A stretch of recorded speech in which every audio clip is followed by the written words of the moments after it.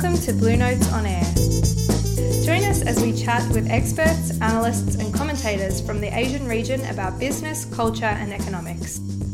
Well, I don't believe in planning a career anyway. I mean, it's probably the wrong thing to say and it shouldn't be said. Well, I don't either. Today, ANZ CEO Shane Elliott chats with his Virgin Australia counterpart John Borghetti on culture and the right way to plan your career. We hope you enjoy the discussion. It's interesting, I've just been chatting to, we made an announcement the other day that I've got a new deputy CEO because my deputy was retired, and Alexis is wonderful, and I asked you similarly, how did you end up in the wealth industry? Some of the stories, it's fascinating to me, the more you talk to executives, this idea that people have these well thought out career plans. I've yet to meet very many people who have that. Most people kind of stumble into things, don't they?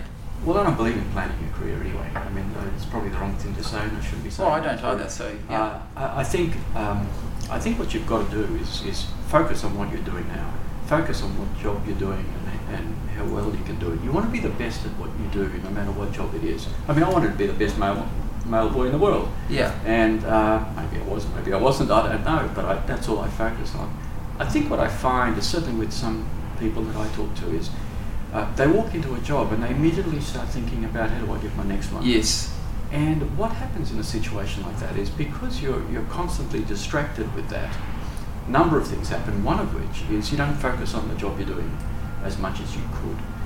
I do think that eventually things catch up with you, and if you progress too fast and you're not ready, eventually you will hit a brick wall. Yes. So I think you just let I think that's good advice. Now you've gone from working at kind of the big incumbent, the established brand, a brand that people knew, I grew up with, and now you run this challenger, this exciting different brand. People talk a lot today in our industry, and I'm sure in yours, about culture. Yeah. I hate that word. Why do you hate the word? I think it describes something that is how do you spell culture? Right. Cult. Yes. Right? And what I like to sort of refer to more is just the atmosphere or the feeling of a business. Right. I mean, if the atmosphere within a business is as you want to develop it, you could call it culture, you could call it whatever you like. But a lot of people make the mistake of having this culture, or whatever word you want to use, and being too inwardly looking. Yes. And to an extent you have to be, but you've got to be outwardly.